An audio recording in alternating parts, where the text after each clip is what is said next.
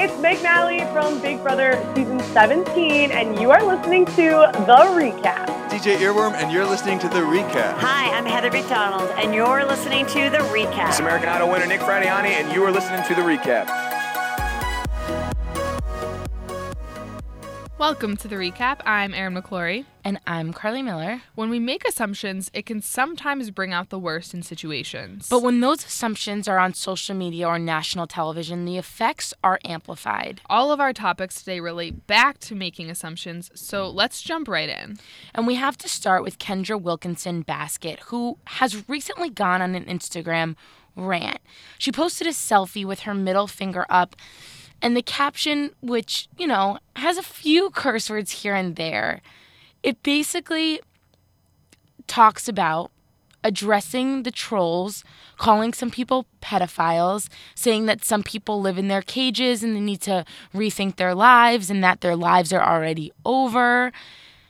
But those posts have since been deleted. So, Erin, we right now have to do a little bit of assuming ourselves.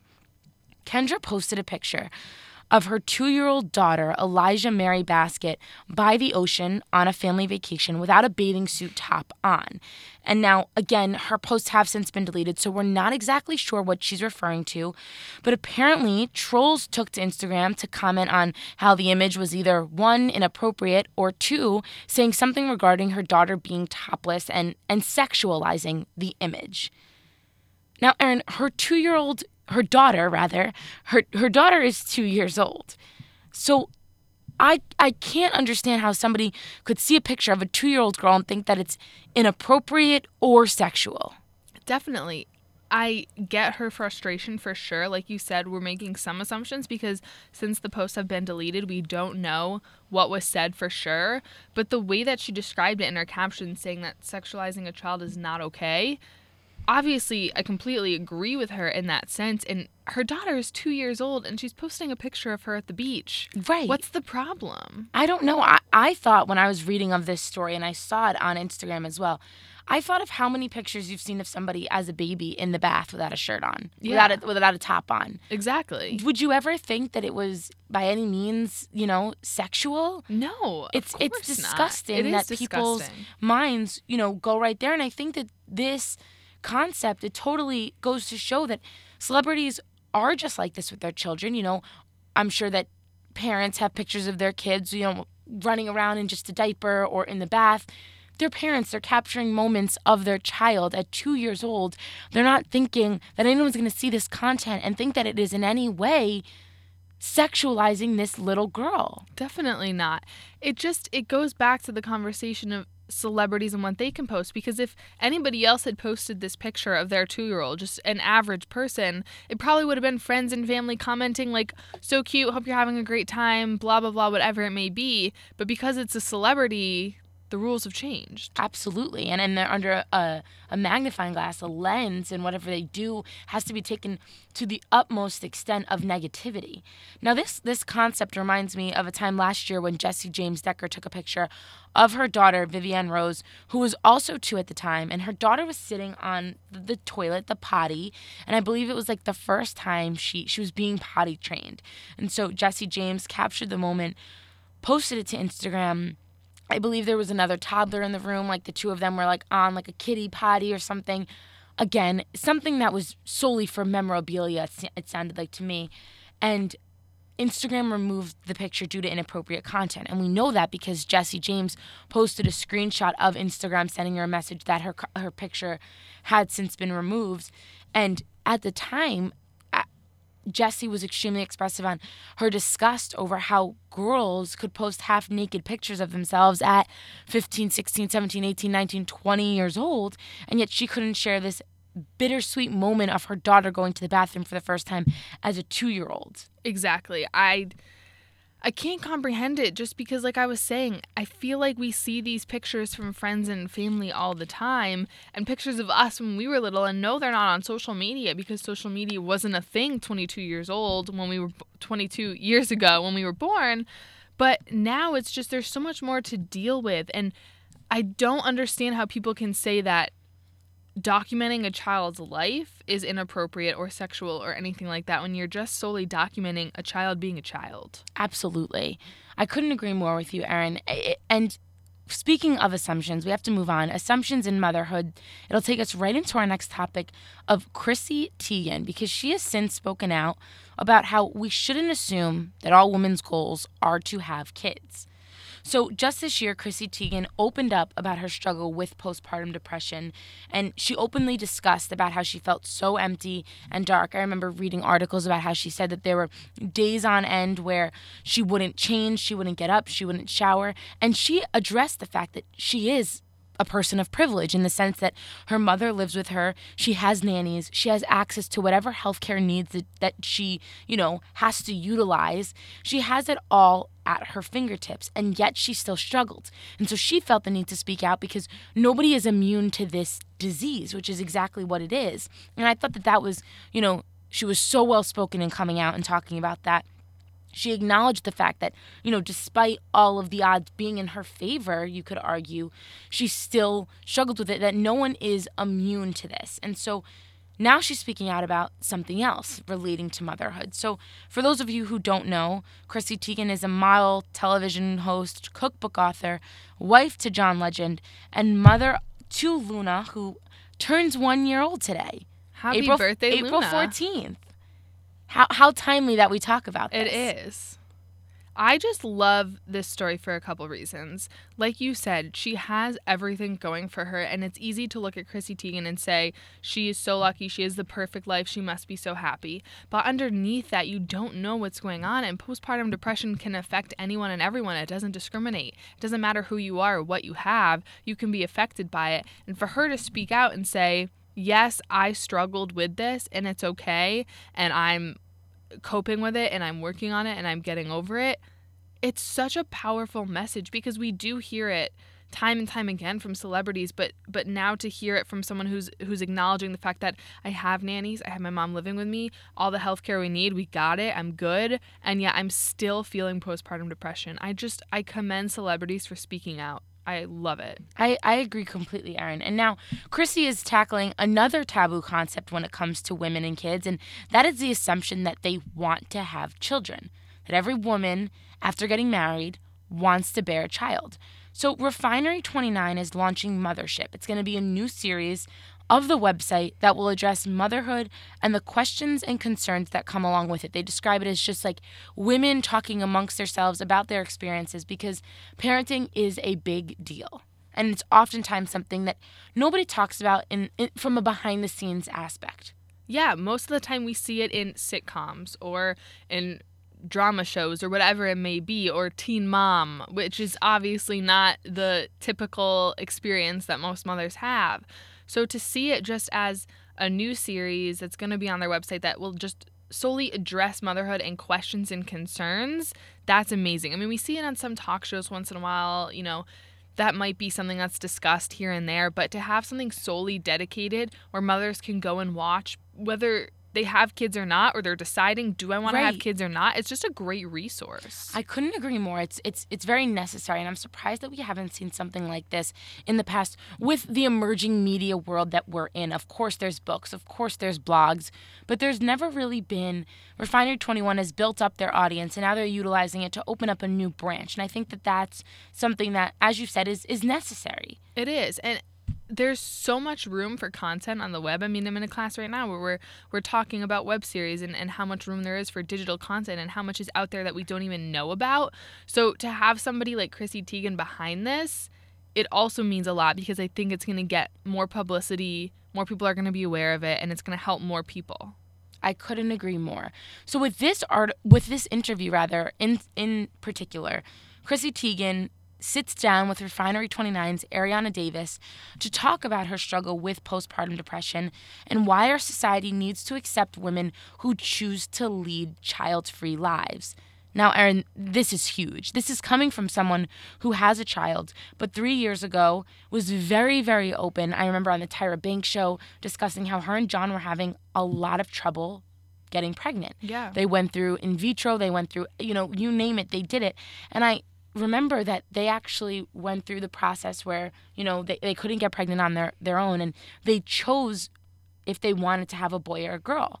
And I remember at the time, they were under a lot of fire for choosing a girl over a boy and the controversy of that and what have you. Not that it matters to anybody, but I just remember throughout this entire experience, Chrissy Teigen has always been extremely open and transparent. Not that she needs to be, but about her troubles to conceive, her trouble to get pregnant, and now her trouble after having a baby. And I think that that's a good point you bring up, is how open she's been through the whole process, because I think a big misconception is that postpartum depression only affects people who maybe didn't want to have a kid and were found themselves in that situation and decided to go through with the pregnancy and have the kid and raise the baby. Well, no, that's not the case. Someone who wanted a child so badly and wasn't able, and her husband found ways to have a baby, can still suffer from postpartum depression. And her being open from start to finish is what makes this story so strong and so powerful. Absolutely. And you talk about someone who is completely stable, or so we can assume, right? At least from a financial aspect, which I feel as though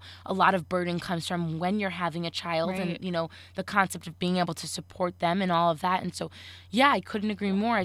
It's very necessary for someone to speak out. And Teigen said in the interview that women should not have the space to discuss motherhood. Or I'm sorry, let me rephrase that. Women should have the space, not should not. Women should have the space to discuss motherhood as an option, not a guarantee. We hear this all the time. I mean, we talked about it, a week or two ago? I don't even remember who it was, but, it was John Cena and Nikki Bella, right? Yep. And them getting engaged and us saying, now she'd been getting questions about when are the babies coming. Well, first of all, they just got engaged. Second of all, John Cena has made it clear that at this point in his life, he doesn't think he wants kids. That's fine, but everyone is assuming they're engaged, they're about to get married, and they're going to have kids. No, that's not how it works. That's not how it ever should have worked. And yes, maybe that was more how it did work back in the day, if you will. But things have changed and things are changing. And you can't just assume that because people are engaged or married, or just because you're a female, you want to be a mother and you want to have kids. That's not the case. Absolutely.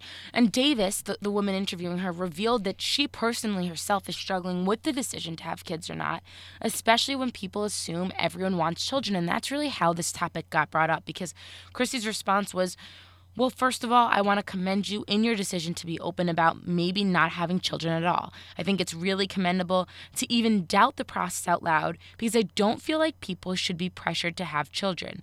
I'm sure that when you announce that fact to somebody, they're very quick to be like, gasp, why don't you want kids? And I've never been that way with people, because I don't think any of us should assume all women's goals are to have kids. It's a choice. And saying it's a choice is even an understatement. I mean, it is probably the biggest choice that anybody would make in their entire life. I mean, you are committing yourself to raising a child. That is an insanely huge decision. I mean, we talk about what college to go to, where to move after college, whatever it may be. These are all big decisions we have to make. No. Who you marry, yeah, that's a big decision. Having a kid, you're bringing someone else into the world. It is, and I just think we take it too lightly. It's not one day you wake up and you decide you want to have a kid, or one day you wake up and decide, nah, it's not really for me. I mean, that's a lifelong decision in discovering yourself and what you want out of life. And whether or not you want a kid, it's totally a personal decision. And if you're in a relationship, maybe it's a decision with you and your partner, as it should be, but that's something for that person and those people to decide, and just for them. Absolutely. And like you mentioned earlier, we've touched upon this on the past, not to the full extent, but when it comes to the cycle of engagement, marriage, and then the pressure to have children right after, no matter what. And I think that, Chrissy, we've seen her open up about her struggle to conceive, her battle with postpartum depression, and now the assumption that all women want to have children. And so it's the same cycle in a sense. We're seeing this, cycle of pressure, this cycle of assumption, this cycle of misunderstanding. And I think that, like we said about this motherhood being launched by Refinery29, this is vital for all women, arguably even all men, to understand, no matter what their age is, because ultimately it's about respecting a woman's body and a woman's choice. Definitely. And good for her for speaking out. We have to move on to what is probably the most devastating assumption on our list of topics to talk about today, and that comes from the show Survivor. A contestant is opening up about being outed on the show as transgender. So Zeke Smith, who is on this current season, I believe it's an all-star season, so he was on the season before, he's back, and he has said, quote, "I was maliciously outed by a former local network news anchor." Now, before we jump into it, I just want to play the clip of when Zeke was outed and the reaction of the other contestants. Why haven't you told anyone you're transgender? What I'm showing is a deception. But that's personal. It has nothing to do with the game. That's personal. You didn't have to do that. That is so wrong for you to bring that up. I'm not using that as anything negative. Nothing to do with the game. That's personal. I'm not knocking him. That clip is from Survivor on CBS.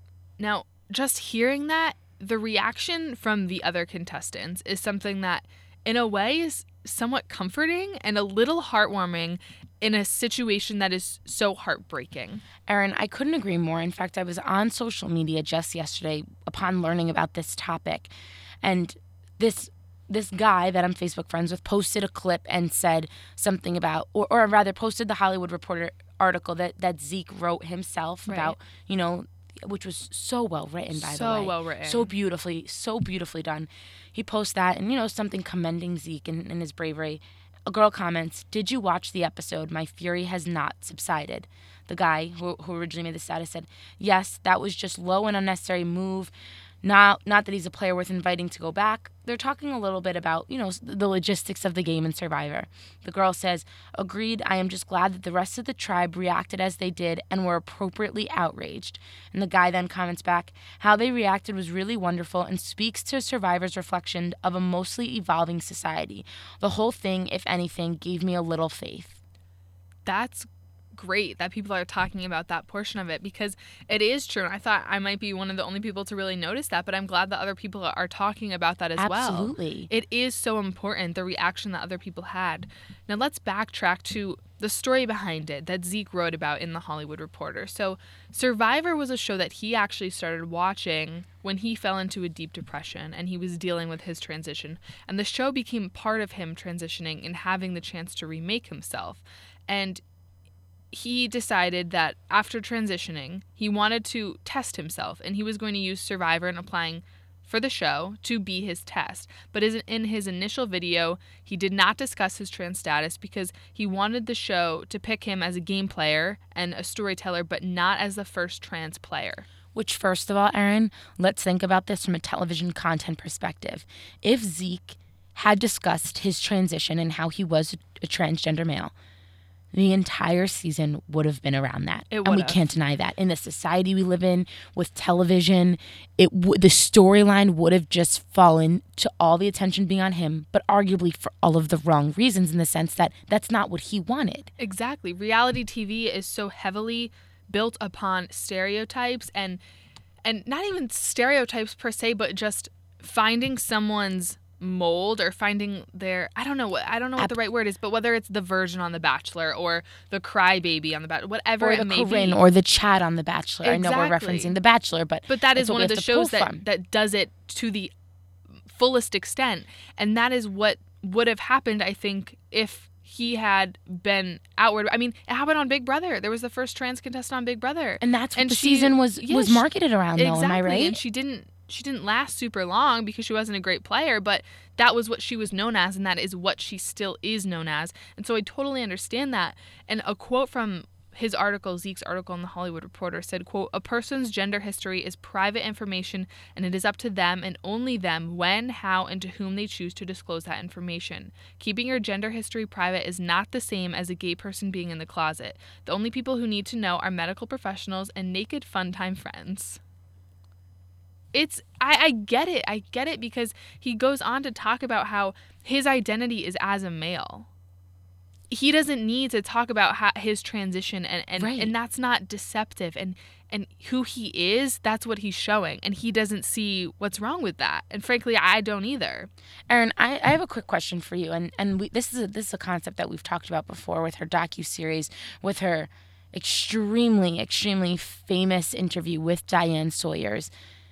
Did Caitlyn Jenner's transition, having been so public, did it distort common folks' mentality regarding how people transition? That's a great question. Did it set an unrealistic scenario where we are worthy of knowing if and when someone is transitioning. I think that's a great point, and I do think that could be the case, because when you have someone who's so in the public eye and was so open about their transition, good for her, and I think that that does help some people, but I do think that it does hurt some people, because now people are assuming that it's public knowledge to know when someone transitioned and if someone transitioned, when in reality, that's none of your business, and what they choose to identify as, that is your only business. Right, and we live in such a time where we as a society are hopefully transitioning, like that Facebook post that I just read, to be more understanding, to be more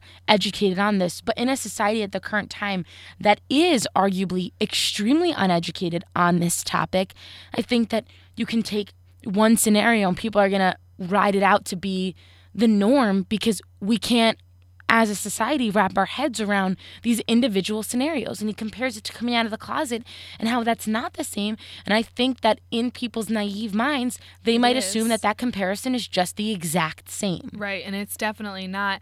Now, I want to get into a little bit more of, people might be asking, well, if he is not comfortable talking about this or doesn't want to talk about it, why did he decide to go on such a national platform on a TV show?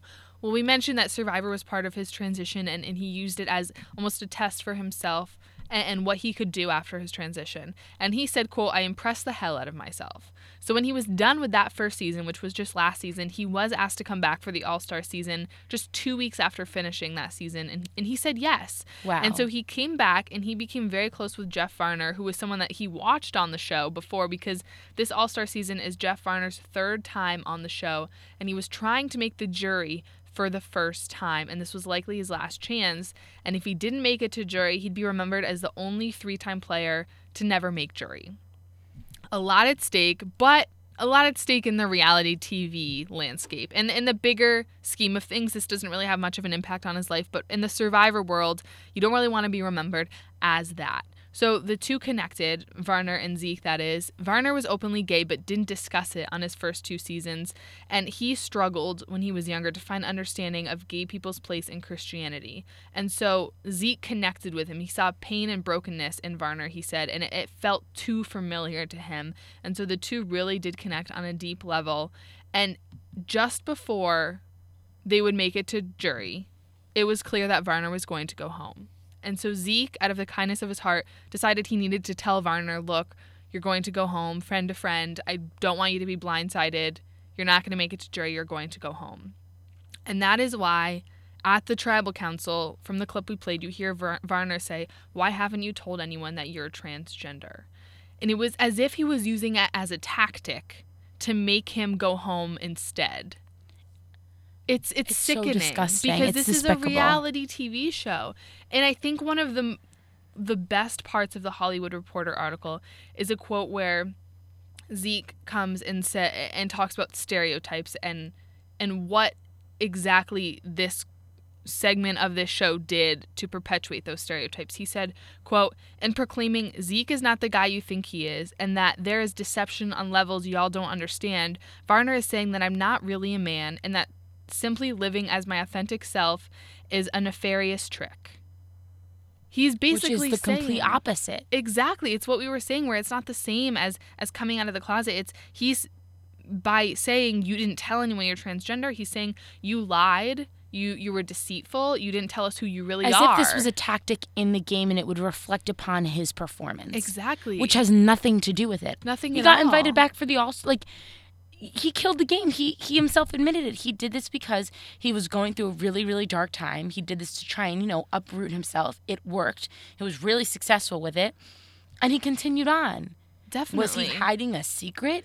No, and it's so true that it really does perpetuate that stereotype that you're not, if you don't say you're transgender, then you're lying and you're being deceitful and you're not being your true self. When really, if you're transgender, your true self is what you identify as, and that's the only thing you need to tell people and to show people and to be. It's not fair to think that they have to explain their whole life story of their transition and whatnot, and who they were before their transition isn't who they are, and that doesn't matter. It's irrelevant. I couldn't agree more, and I think that we can all, both you as well as myself, can agree upon that, when you do choose to go on reality TV and, you kind of become a public figure in doing so, you have to understand that some of your privacy will be taken away in the sense that you might be followed by people. You might have fans. You might have people commenting on your posts whom you've never met, whom you have no idea even existed. But something like this crosses the line. Definitely. This has nothing to do when you choose to go on a reality show. If you blow up, if you're very successful, if you win millions upon millions of dollars, you need to accept that your life might just change. But not in this way. This is not something that Zeke could have ever anticipated, because this is something that he himself chose to keep to himself, and quite frankly, he had every right to make that decision. Definitely. And Zeke has been open about his struggle to find forgiveness in his heart and his anger after this happened in the months now that have passed since. And he did say that he knows that the actions, though targeted at him, had nothing to do with himself and had everything to do with Varner and his insecurities and whatnot. So it's commendable for him to not only say, I know it wasn't directed at me per se, but also I'm still struggling with forgiving what happened. And I think that that's just a strong statement to put out there. And I know Varner, in his interview after leaving the show, he did say, quote, "No one on this planet should do what I did tonight ever. And I'm so sorry to anyone I offended." And he went on, and he was so emotional that at one point he couldn't even talk and he couldn't continue the interview.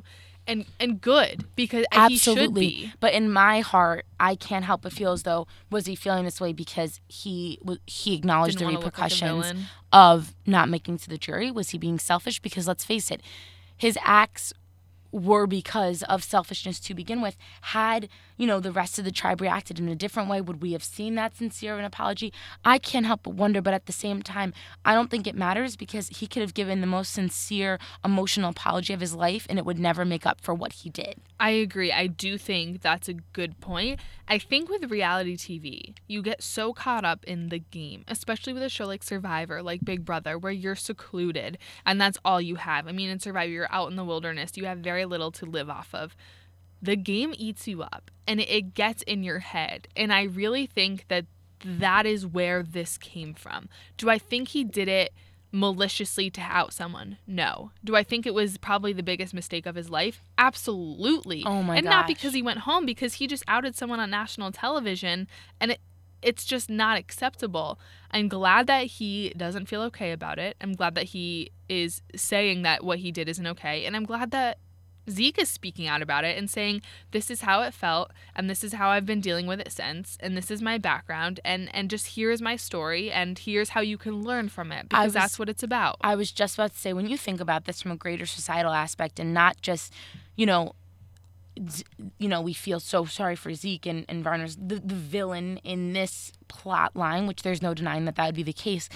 It instills a sense of hope, not only for the way in which the other members of the cast acted at that time, but just the conversation that this will hopefully open up. We will see someone in the spotlight other than Caitlyn Jenner.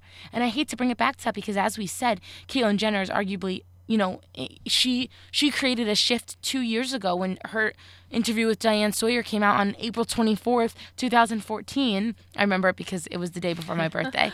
But that in itself opened up a discussion base. However you felt about Caitlyn Jenner's transition, whether it was too public for you and what have you, it got people talking. And this, again, will get people talking. Zeke, who is a 28-year-old from Brooklyn, New York, he doesn't live in Calabasas. He wasn't a former Olympic star, an Olympic athlete. He is just like us. And for once, we can have someone to wholeheartedly relate to on a spectrum of, he works in New York City. He's a 28-year-old living in Brooklyn, New York. There's nothing that we can't wrap our heads around. We're not saying, oh, but you have millions upon millions of dollars to get surgery, to transition. No. This is real life here. These are real people, and this is their story, and it's being told. And we can only hope that this will allow us to not only get talking, but for people to be able to truly relate if they are experiencing this transition. Yeah, definitely. I mean, so often reality TV is looked at as this alternate universe, and the people on it are put on a pedestal, and we look at them as celebrities. But oftentimes, especially with people like Zeke, they're real people. I mean, these are people who lived a regular life and just went on a show and it was televised. And now he's going to go back to living his regular life. And yeah, maybe he'll have more Twitter followers if he has a Twitter. And yeah, he'll be recognized on the street once in a while. But other than that, he's still just living his regular life. And I love that you were saying that it really does set an example of this is true life and this is what can happen and learn from it. Absolutely. Now, can we end on a lighter note, a happier note? Let's do just that. And we got to talk about carpool karaoke because it's having its own primetime special. It's coming to primetime. There's going to be the Late Late Show Carpool Karaoke Primetime Special 2017. It's airing May 22nd. Now, Aaron, last year's installment in 2016, there was a clip that featured Jennifer Lopez sitting in the passenger seat for a Carpool Karaoke ride, and that won an Emmy for an Outstanding Variety Special. This Carpool Karaoke has blown up in a way that I don't know if we could have predicted. I mean, you said James Corden, the man of 2016. Yes, I did, and now make a rise. Yeah, he has a primetime special, and he hosted the Grammys. Okay, all right. But that's beside the point. It is, but it just goes to show how far someone can come. I mean, a year ago, a little more than a year ago now, I went to a show with no idea who he was. My roommate said, I got tickets to see James Corden. I said, great, let's go. I have no idea who that is. She said, I don't either. And we went. And it was an amazing show. And now look at him. Like, to not know who James Corden is, I can't even, that thought doesn't even cross my mind. I'm like, how do people not know who James Corden is? He is insanely talented, insanely popular. He's so funny. This is going to be, we're going to make an assumption here. This is going to be a success. It is going to be. I mean, Aaron, there's no denying the popularity of this segment and the impact it's had on his viewers. Michelle Obama went on and sat in the passenger seat of James Corden's car. If that's not telling of the success, I mean, come on. Seriously, you have the former First Lady. Was she the First Lady at the time? I don't remember when it happened. Yes, she was. It was right before Obama left office. That's insane. Now, I have to ask you a question, Aaron. It doesn't really have to do with the show or the success of it. Do you think he feels pressured when driving these celebrities around? There has to be a whole lot of liability there, right? I thought you were going to ask me what song I would sing if I was James Corden. But that's a better question, I think, because there's more depth to it. That's a good question. So often I feel like a lot of these segments have green screens and they're not really driving, but obviously this is different and they really are driving around. I wonder if they do the same route. Like, I haven't watched them enough and analyzed them enough to know, like, what you see out the back or out the windows, is it the same? I wonder if they just do you think it's on the lot, like on the CBS lot? Do you think he just drives around the lot? I don't think so. You don't think so? I don't think so at all. There's got to be some sort of liability there. That's a little scary. But come on, he's got to be protected by a million things. It's interesting that you say that. The Michelle Obama one, my mom is a huge Carpool Karaoke fan. I love it. This is exactly why, by the way, it's getting its own primetime specials, because you don't have to say James Corden, Late. You can say my mom is a huge Carpool Karaoke fan. Can you do that with any other segment on a late night show? Mean tweets, maybe. You can maybe do it with Weekend Update with SNL. True. Mean tweets. I think, is it Jimmy Kimmel's mean tweets? Jimmy Fallon's? Someone's. See, I don't even know. Right. But the mean tweets go viral often. But yeah, I think Carpool Karaoke, I think Weekend Update, there's very, very few segments that can be pulled out. And especially, I mean, SNL's been around for how many years? And James Corden show has been around for what? A year or two now, I want to say? Here in the States. So for him to go from starting his own late night talk show on CBS to now having his own show that's spun off from that's insane in that amount of time. I agree. And we talked about, does he drive around in the same circle? Yeah. I can't help but just bring up the one that I did notice, Michelle Obama. He did drive around in the same circle with a Secret Service car in the back of them the entire time. And I don't think it was made to be obvious, but you could just tell that they were just going in the same exact loop. It almost would have been funny if they made it. Yeah, I think it would have been funny if they did that and made it obvious. Like, he's not allowed to take Michelle Obama outside of, like, this 100 square foot area. I agree. Now, we talk about the popularity of this show. Adele's Carpool Karaoke segment is the most watched late night clip on YouTube. Aaron, 154 million views. I have no words. Now, to my understanding, upon looking into this, there might also be a show coming from this. Am I right? Yeah, I think you are. I mean, I remember Apple talking about how they wanted to make a show out of it. I don't remember if it was greenlit or if this was something that was definitely happening or not, but I know that it was definitely a possibility. Yeah, so it would be Carpool Karaoke, the series, and it would be a 16-episode series on Apple Music. If you think about it, how appropriate that is for Apple Music to have a show, to have the show Carpool Karaoke. Yeah, it makes complete sense. It fits right in with their brand. I think it has such a built-in audience, the James Corden fans, the Carpool Karaoke fans, the late night talk show fans, that it would get, I think, a lot of traction. I agree completely. And Aaron, we talked about this, but this is just immensely revolutionary when you break it down. I mean, a special and possibly a TV show is coming out of something that was intended to just be a 5-minute segment on a late night show of a man whom 1 year ago you nor I even knew existed. Let's face it. He was known in the Broadway world, and that's about it. And so this is huge. It goes to show that in our society in today's day and age, we want entertainment, we want it fast, and once you have us stimulated, we'll be loyal viewers. Once we know that Carpool Karaoke is funny, can make us laugh, is light, you get to see a celebrity singing their own songs in the car, just like we sing their songs.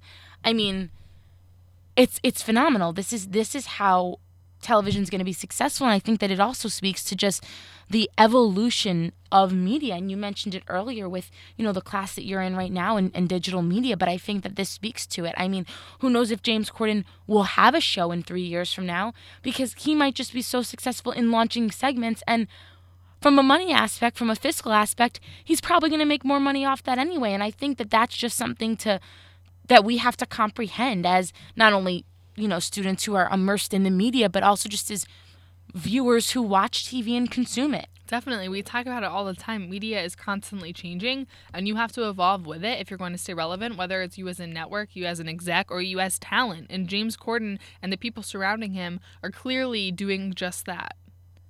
Now, the last thing I want to say, Carly and I, of course, we have some bullet point notes in front of us throughout each episode, just so we can make sure we hit on all the topics we want. Carly's last note here, in all caps. Can we just note that I said James Corden was the person who blew up in 2016 and now he has this primetime special and hosted the Grammys? He. Yes, I already brought it up, but I just think it's so funny. You're so modest, Carly. I love you. But we have to thank you so much for listening, and thank you to our audio technician, David Petka, and our producer, Kate Douglas. We'll see you next week. The Recap, presented by ICTV, will return next week. In the meantime, follow us on Twitter @the_recap and like us on Facebook at facebook.com/The Recap Podcast.